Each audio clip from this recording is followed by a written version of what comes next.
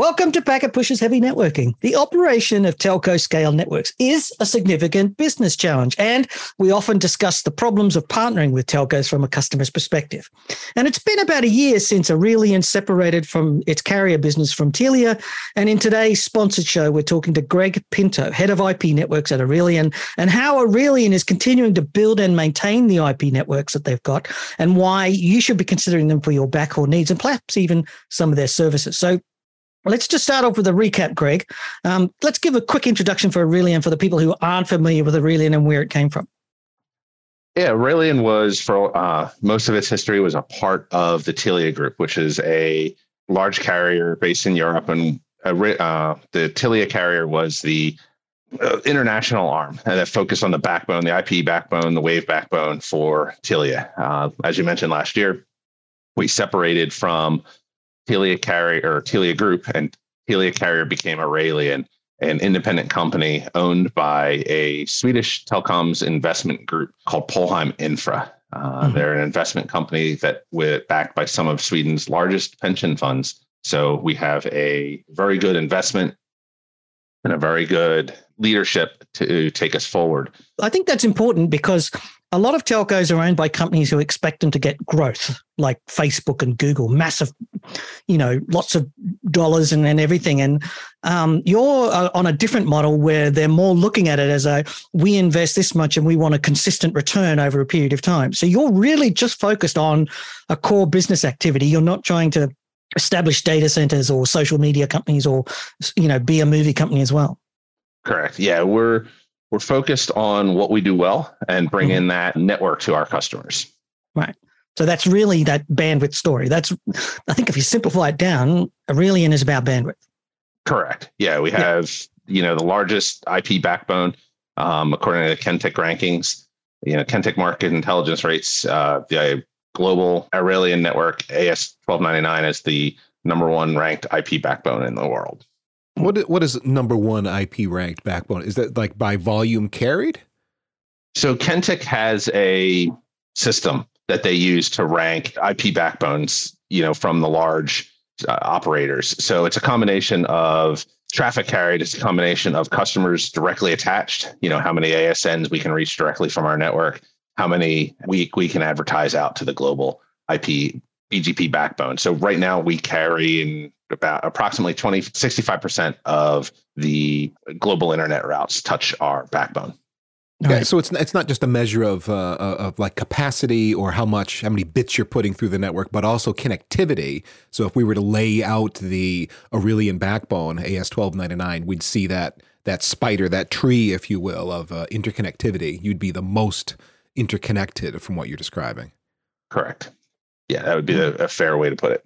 Because performance isn't just about, I've got an 800 gig pipe between New York and, London or wherever it is. It's also about how do I get onto it? If I've got to go from, Germany to London to go to New York, that's not effective. I want to get onto a high-speed backbone in those regions. So you're focused on large-scale interconnectedness at POPs around the world. So data centers, hosting facilities, you're trying to get POPs there so that you can connect as close to the source as possible. Yeah, we're in 125 different countries and 350 points of presence where our network can be attached, and then we can reach out from there to attach to our customers and have them access our network. But you're also doing a range of bandwidth services as well. So you're still offering MPLS. It's not just bulk internet, although that broadly is the way the market's heading over time. You are still doing MPLS and wavelengths and so forth. Correct. We have wavelengths, Ethernet, MPLS, traditional DIA access, not just necessarily wholesale, everything from 1 gig to 1 terabit. Can I have a terabit, please? I'd like. I don't think it'd make any difference, but it'd be like a bragging rights to have that sort of stuff. So really, your network does actually carry, although it's fairly focused on a narrow thing. And from a customer perspective, I like that, right? Because you're not trying to sell me data center hosting services or professional services to manage my Windows desktops like some telcos are. Once they're through their door, they want to do that. You're really just focused on this bandwidth, and customers provide their own routers, or you work with partners to provide the edge connects and so forth.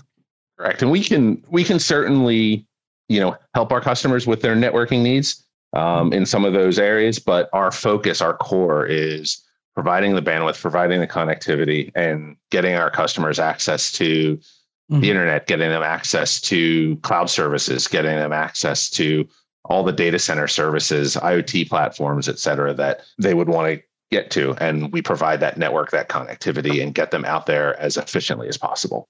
Internet exchanges, direct connections to the cloud like AWS, Google, Azure, Oracle, IBM, as well as DWDM wavelengths if you want to DCI two data centers together or do something with the bandwidth yourself. Yep. And that's where that connectivity, those 350 pops, 65% of the global internet routes, that connectivity comes in is, we can get you where you need to go. Now, one question I wanted to ask you as I was looking at some of you, as preparing for the show, I noticed that you make a big deal about RPKI. Is that actually unusual in the modern era that you're using RPKI, or is that something that just everybody does? I think it's unusual at large operator scales, right? And maybe it's becoming more normal now, right? In 2022, it's definitely something a lot more of the large operators are aware of. They're working on implementations of, but it's really something that we were one of the largest, if not the largest operator to roll out RPKI when we did that 3-4 years ago. So it's something where it's definitely, it's something we're proud of, that we're a good internet citizen. So we're not just selling internet services, but we want to be part of the internet community. And one of the things we do to be that good internet citizen is RPKI, and make sure that what you're seeing come from us is accurate, and what should be advertised as coming from us, you can validate that it's definitely part of the Aurelion network. One of the things that you're the head of of the IP network, right? And we've got a lot of problems going on in the current climate around supply chain. And you've got to be rolling out more bandwidth on a fairly consistent, and a persistent basis. How are you meeting the challenges with supply chain disruptions? Supply chain is something that's definitely taken a lot of our organization's time. It's everything from vendor management to managing the capacity we have, making sure that we're putting the right priority on the projects we have, but we're also working with our internal organization. So, for example, we have an effort. I mentioned the 350 pops. We're adding pops every year. We're trying to add as many pops. We've got internal targets and reviews about where we want to expand to. Well, we need the equipment in order to do that, and we're working with those internal teams to figure out, okay, this is where we want to go. This is when we want to do it. So we're starting to work on forecasting that equipment. It isn't something that traditionally at large operator scale, forecasting equipment wasn't necessarily something that was was that you used to easy be able to just ring up right? and say, can I have it? And it would be there, right? And it was, we had those relationships with the vendors where good relationships. We still do have good relationships with our vendors, but it was something where, we knew the volumes we were going to be ordering at, and the manufacturing challenges and the supply chain challenges were not an issue. So we've moved from that just-in-time type of deployments to a more projected deployments where we're not worried about what are we doing next month or next quarter. We're looking at what we're doing over the next 12 to 18 months. And it's funny, isn't it? Because that was what we used to do in the old days. You used to project your equipment purchases out for 5 years. We know that. But I mean, your backbone's somewhat unique in that you don't just increment your backbone as the orders come in. You're actually building out backbones constantly ahead of demand. Yeah, that's correct. It's at the scale we're operating, we're not necessarily looking at saying, oh, these deals are driving this build, and if we don't get this, we don't get this, and this impacts our forecast. We're able to start looking at the growth of the network. And when you're talking our most recent month, we had almost 80 terabits of customer access demand on our network. And that's been continuing to grow. It wasn't just a second quarter of 2020 event. It's been continuing to grow. So we're able to project out what we're going to need. And the planning organization within Aurelian is able to look at and say, okay, this is what we need. We know the lead times from our vendors because we're working with them very closely on what SKUs we're looking to add to the network. And we're able to say, okay, well, we're going to place orders for this in January because we know we're going to need it in October and it's going to be delivered in August. Mm-hmm. So with that much lead time out in front of you, which is better than some of the lead times I've heard from some other folks, but with that much lead time out in front of you, have you ended up having to change vendors or add to the vendors that you're willing to buy equipment from? Or are you guys so stuck in on a particular vendor or operating system, perhaps because of what your operating model is, that you've just got to stay in touch with that one or two vendors that you're doing business with? Well, we definitely have our architecture, right? We have our platforms that the network is built on. The products and services that we offer are tested on and configured on. And from a operational stability standpoint, we definitely want to maintain those that small group of SKUs and devices from our vendors. We do have multiple vendors. It's not we're not a single vendor network, so we're not relying on a single vendor that way. But we do have our small list of SKUs that we pick from, and we work with our vendors on those to do that. Sometimes it's necessarily, maybe we were planning on this device, but we can't get it in time, so we're going to have to go here. And what does that do to our business case? Mm-hmm. But overall, I think we've made a really good transition from that just in time to this to the more forecasted model, and we're not done yet. It's not a fait accompli, and we're moving on. It's work in progress constantly. Every month, every quarter, we're looking at what are the lead times.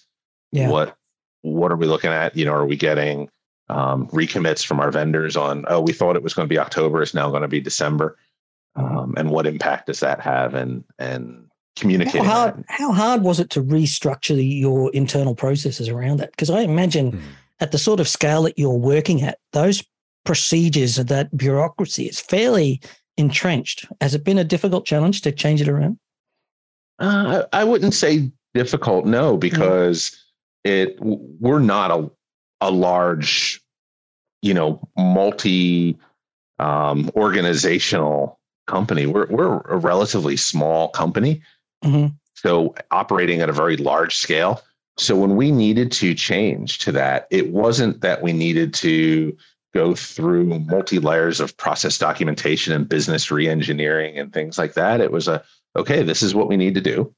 Okay, planning team, we're talking to the sales and the business development. We're talking to the deployment team. We're talking to vendor management.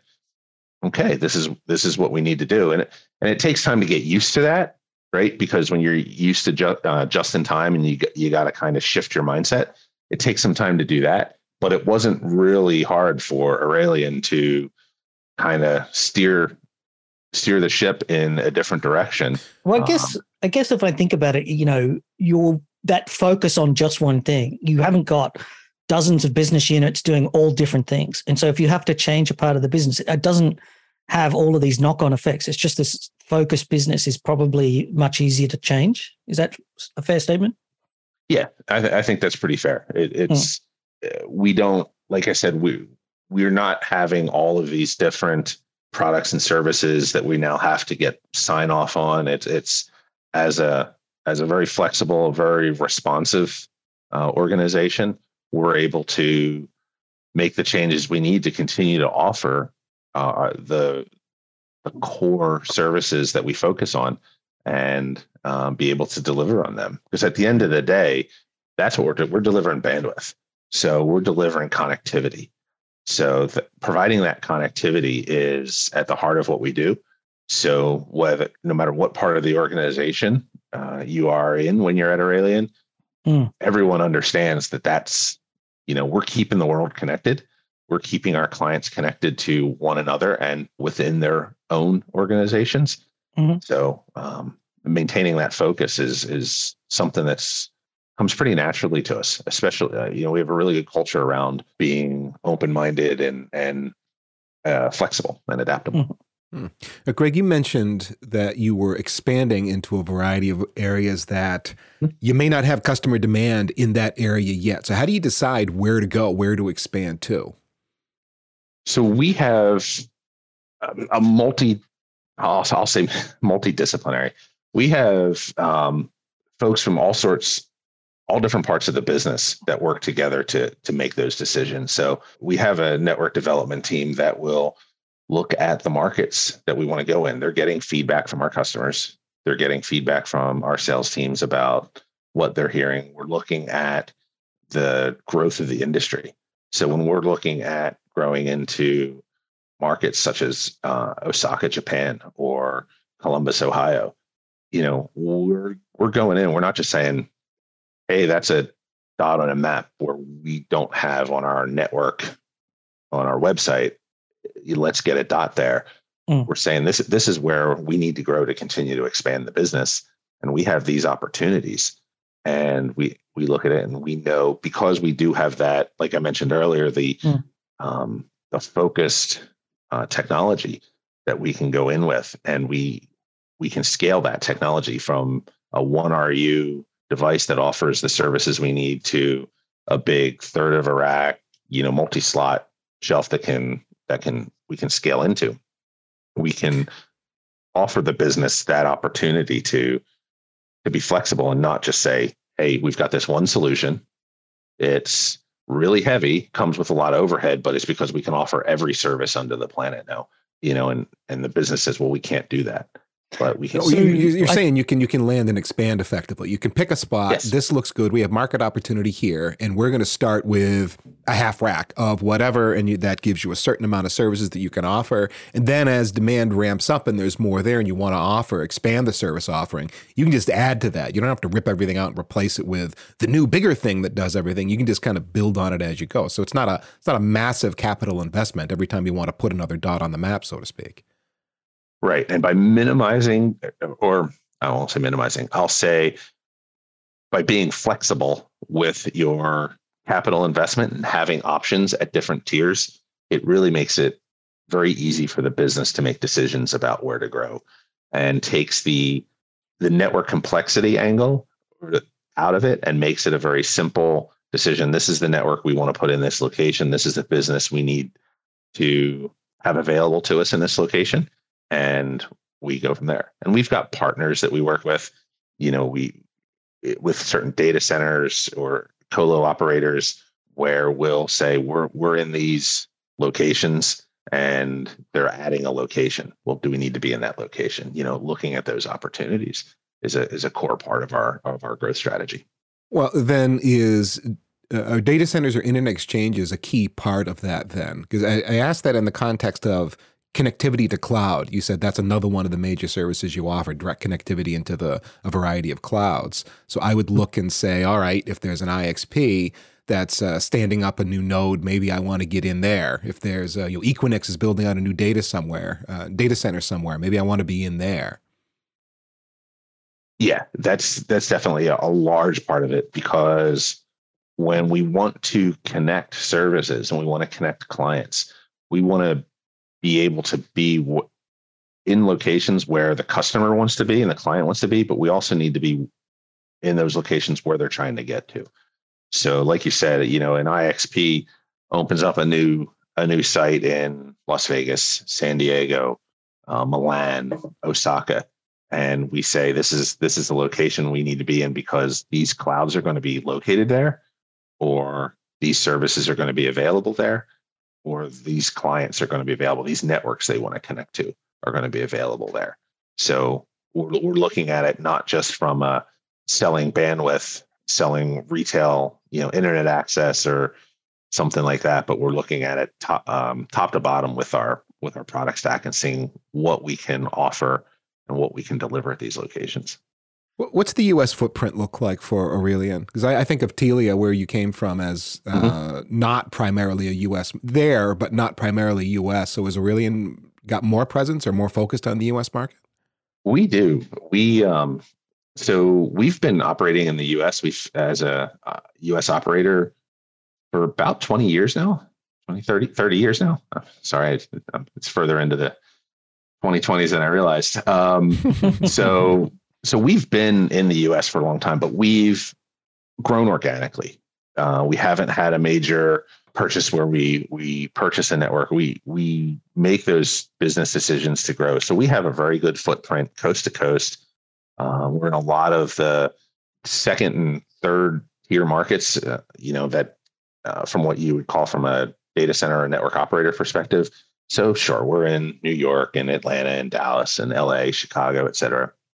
But we have a network presence in San Diego, in Columbus, Ohio, in Omaha, and Las Vegas. So we have a lot of coverage, and we can definitely continue to expand into other markets as we need to, as our business has the opportunity to.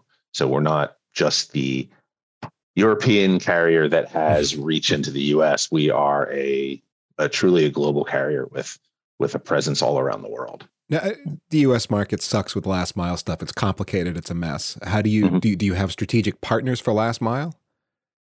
We do. We do have partners that we work with. We do have vendors, I'll say, that we use to connect for the last mile. But a lot of times, the locations we're building into, our clients are already in. So if we're going into a DRT building in a certain market, or Equinix, or one of the myriad data center operators that we're co-located with, and it's not just the US market, it's Canada and Mexico too, from a North America standpoint. So we have reach down into Mexico City and into the Yucatan Peninsula. So we look at those locations and we're looking at the customers we want to reach in those locations. So a lot of times we're not relying on those last mile providers to connect us to our clients. Our clients are already in there. So when we bring our network into that building, they're usually just a fiber jumper away or a cross connect away within that data center. Yeah, Colo makes that world so much easier for sure. Yeah, it really does. So, and it makes it a lot more from a customer experience standpoint. It makes it a lot more consistent, because now we're not reliant on what vendor do we have in Charlotte, North Carolina? What vendor do we have in Philadelphia? What vendor do we have in Milan? And what vendor do we have in Tokyo to deliver your service? And we have different experience based upon the different vendors and the different connectivity in those markets. If you're in the data center, our network's there, our service delivery experience is a lot more consistent, and it becomes less about where you are in the world and more about what services do you want, and in each of those markets.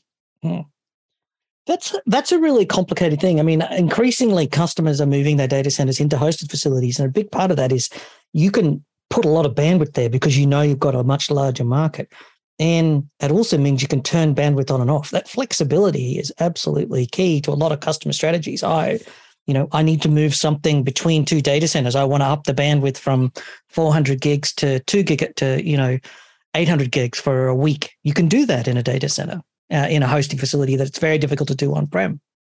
Yeah, where that bandwidth's already available, where that network's already available in that data center, and you come to us and you want to make changes to the network, it's a fairly seamless experience when you want to do it. It's all about a service delivery experience at that point. And it's not, oh, you have to wait for us to build the network. And, oh, by the way, as we talked about the lead times, we're not going to get the equipment for 10 months. We're not going to get the equipment for a year. So, once that network's there, you can talk to Aurelian and find out what's available there and what type of services we have immediately available. So, Greg, as we've talked about expansion and just moving into different geographical regions, what's the bandwidth need look like? I don't know, I don't know if you're carrying all the Netflix traffic in the world or not, but are you pushing the Ethernet boundaries? You're pushing the optical boundaries with higher speeds across the backbone, et cetera? We are. Our standard network evolves over time, right? So if you go back, at one point it was, we have a 10 gig backbone. We have N by 10 gig backbone. Moves into 100 gig, and right now we're moving into the 400 gig realm. So we're not just looking at doing this in the backbone. We have 400 gig in the backbone already. And we're doing that across multiple technologies. So we can interconnect with dark fiber, where we've got buildings in the metro. We've got a huge presence of 70,000 kilometers of optical fiber in our network. Some of that's lit and some of that's dark fiber capability that we have to interconnect our buildings. That's just to be clear here, that's your fiber or that you have access to? It's a combination of both. It's a large part of it is our fiber that we have in the ground and we manage, including some subsea systems that we have in the Nordic region, as well as fiber that we have access to through leases or commercial arrangements. The usual way. Yeah. You get the fiber and then you put your own DWDM on top of that to get the IP network that you need. Correct. So we come in and that fiber, we maximize that fiber as much as possible through, our wavelengths, our IP networks, Ethernet networks, all over that fiber. So we go into these new data centers, and oftentimes the cheapest way to light them is dark fiber with running the 400 gig directly over that dark fiber between the buildings. So that's really pushing the kind of the upper limits of where that, we've moved from gigabit Ethernet into the terabit Ethernet realm of 200 gig, 400 gig and higher. So we're really pushing that upper limit of Ethernet for our backbone, and not just over dark fiber. We're doing it over DWDM. We're looking at integrating, for a very long time, most of the history of this industry, IP and the transmission equipment have been separate domains, separate organizations, separate skill sets, separate knowledge bases, separate technologies, vendors, et cetera. As an IP guy, it's because optical and DWDM is dark wizardry. Those are different things, but it sounds like you're about to tell me they're not so different these days. They're coming together, shall we say. So we're pulling back the veil of that dark wizardry and realizing that the technologies are becoming more and more compatible. It's been almost a parallel evolution where the things that the transmission and optical world needed to become more flexible and to grow brought it closer to the packet realm. And in the packet realm, the things that were needed to grow brought it closer to the optical wave realm. And now those technologies are starting to converge, and we're starting to get, true IP over DWDM, where you can take that IP port, and instead of taking that IP port, dropping it out as a Ethernet drop port, taking a fiber, running over into a transponder, which then muxes it up into the higher level of the optical before putting it into the photonic subsystem and transmitting across the fiber, you can now take that IP port, put it directly into that photonic subsystem, and you can tune those IP ports based upon the optical characteristics of that photonic subsystem.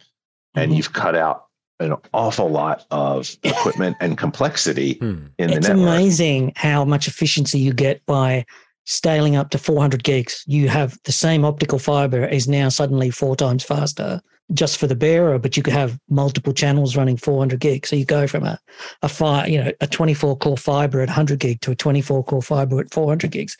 That's a lot of bandwidth difference. And then moving to just straight up IP over DWDM, 40% of equipment disappears, 50%, something like that.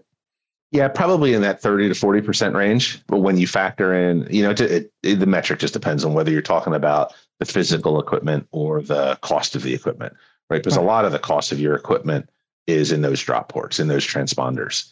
And you're, by removing a lot of that and directly connecting the networks, you are cutting away a lot of, and it's the complexity, it's the power. You no longer need to power all of that equipment. You no longer need to scale all of that equipment and have the optical network and the packet network scale at the same rate.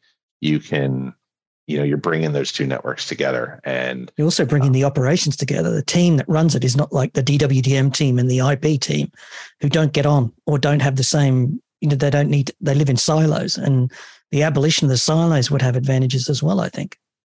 Yeah, there's a lot of benefit for that. It's a combination, internally, just from a Aurelion standpoint, you're increasing the skill sets of the people that work in your organization, and that's improving your organization. The more skills your team have, the less handoffs, the less bumping around things have to do in order to either deliver the service up front or support the service over its lifetime.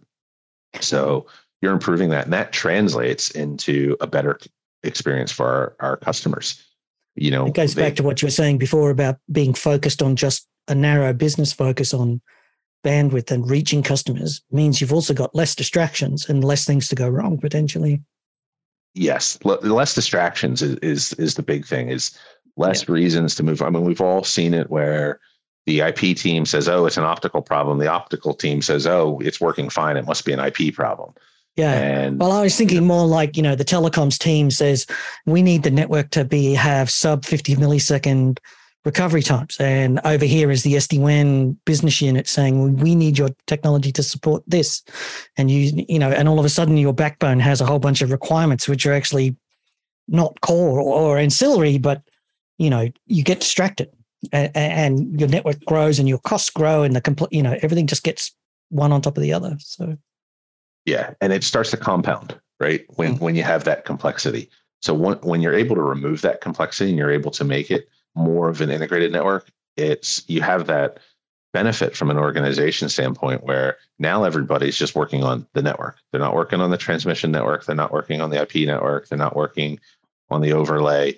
They're working on the network, and it's from a network deployment standpoint, it requires sometimes a different way of approaching things. And it definitely requires it's a technical skill set development that we are doing. Oh, I don't know. I remember doing frame relay and ISDN. DWDM's not harder than that. Honestly, right? It's not like building a FRATM backbone, where you're doing frame relay and ATM and you're doing that. DWDM's not particularly easy, but it's not as hard as that rubbish was, honestly. Seriously. No, but I think it was, we mentioned it earlier. It's that dark magic, right? It's the IP network is used to, I have light on this end and I have light on this end. Yeah. And how those photons get between those 2 points, I don't care because it works. And if it doesn't work, I have somebody I can call that knows how it works. So in here now we've got a deployment team or a service management team that are more aware, and they're able to do, sometimes the troubleshooting becomes the easiest part because we understand the network's not as complex. So it's a lot easier to understand. And there's not an infinite recursion in the layer, overlays over overlays, and you're not often working with third parties and your network's running over the top of third parties. I mentioned FRATM there a minute ago about sort of making fun of legacy technology. Do you have a lot of legacy in your network? So, well, we certainly don't have frame relay or ATM. I don't have an X25 pad.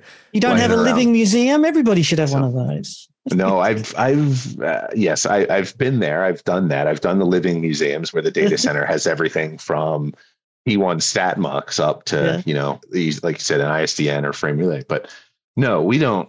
One of the benefits that we have with our standalone company becoming a standalone company is we can take a look at the operations and the efficiency of the network and really look at, what's legacy, what's the current generation, what is it that's giving us the scalability that we need in order to operate, and focus on obviously the latter, the newer platforms.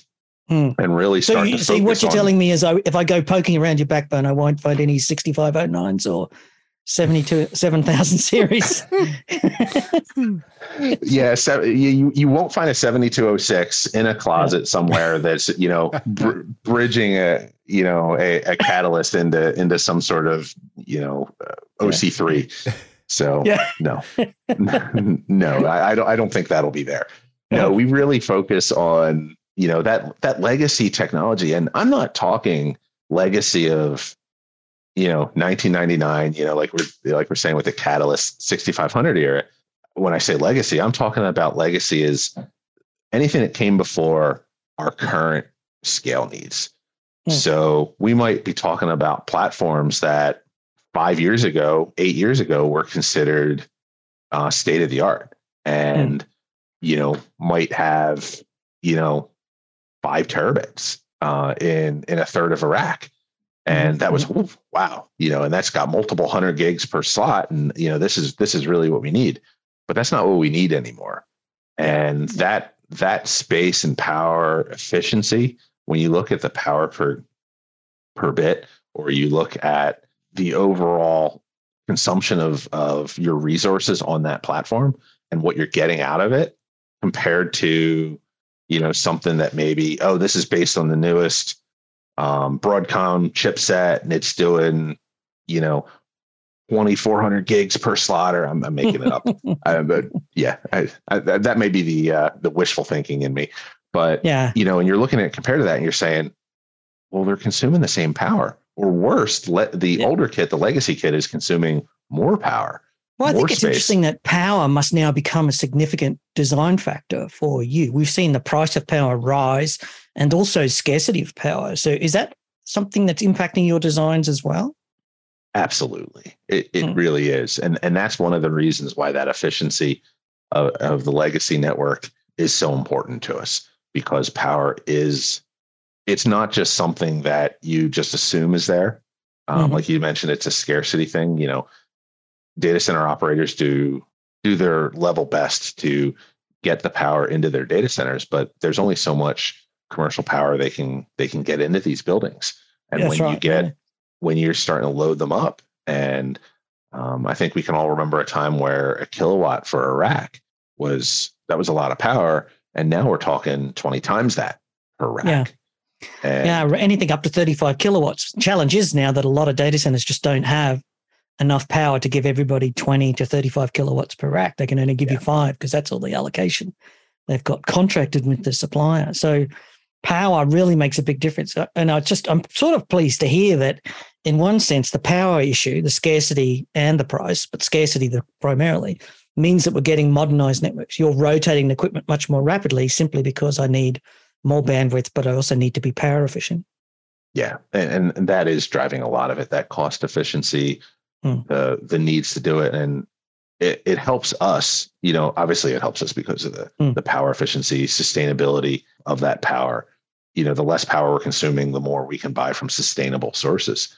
But it also helps us from, like you mentioned, we're rotating that equipment out. So we're now able to offer the scale and the services on platforms that are designed for this. And we're not retrofitting platforms for services that, it works, but we needed to do a lot of, protocol and config jujitsu in order to get this working. And every time we have to do an upgrade. Technical debt. Hello, 4 a.m. in the morning, Yeah. Or, hey, this was put in by that guy who left last year, and we're gonna need to reverse engineer what he did. We'll get back to you next week once we've sorted. I don't always get very comfortable when somebody comes on and says, well, this person did this to get this working. Well, okay, have we documented it? Is it standard? Is it something we can support? Because if we have to do that, then maybe that's not the platform we need. We need to start looking at replacing that.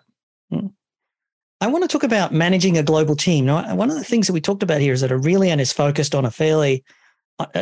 on a specific business, and the funding, the way the business model works is that the infrastructure ownership means they're looking for a consistent, flat return. They're not expecting massive growth in profits, right? Does that change the way that you manage your team? And does that change the culture of your organization somehow?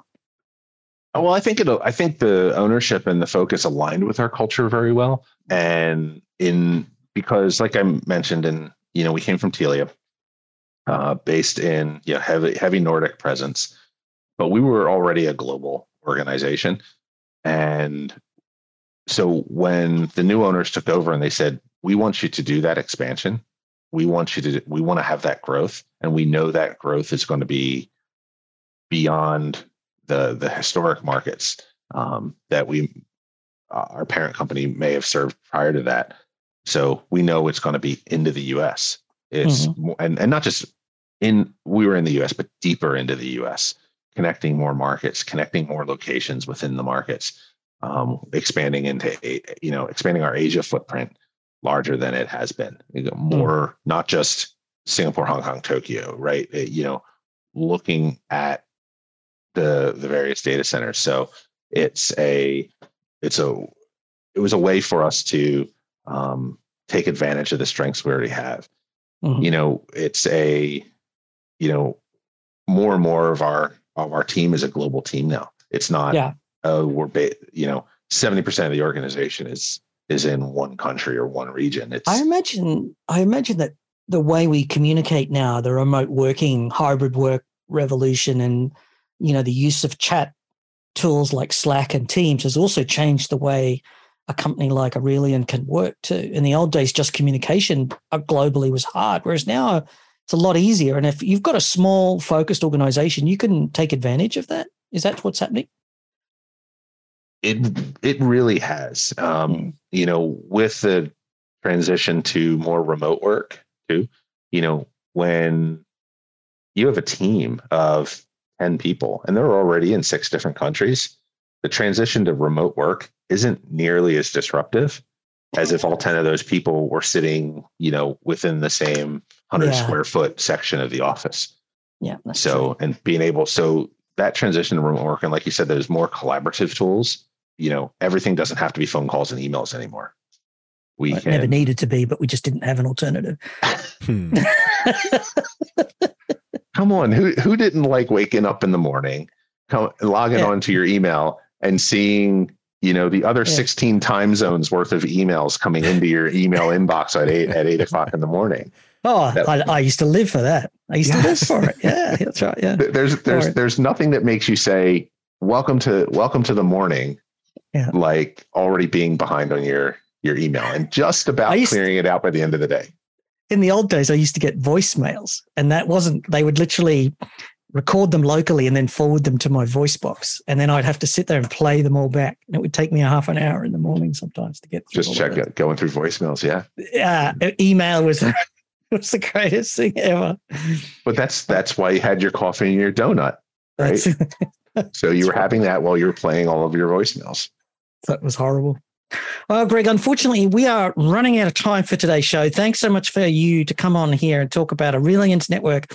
And as head of IP networks, you are doing a job that I don't want to be having, but it's interesting to hear how Aurelian's building a different sort of product for the people. If people want to find out more about Aurelian, it is Aurelian.com. That is ARELION.com. You can find them on Twitter as Aurelian Company, and they've also got their website has got quite a lot of information. I actually find the website refreshingly usable would be the best way I could describe it. As always, you've been listening to the Packet Pushers. Thanks so much to Aurelian for sponsoring today's show. Without them, we wouldn't be here bringing you this content. There are many more fine technical podcasts and our community website at packetpushers.net. Please follow us on the social medias at Packet Pushers. Just search for us and you'll find us. And as always, remember that lastly and never ever least, too much networking would never be enough.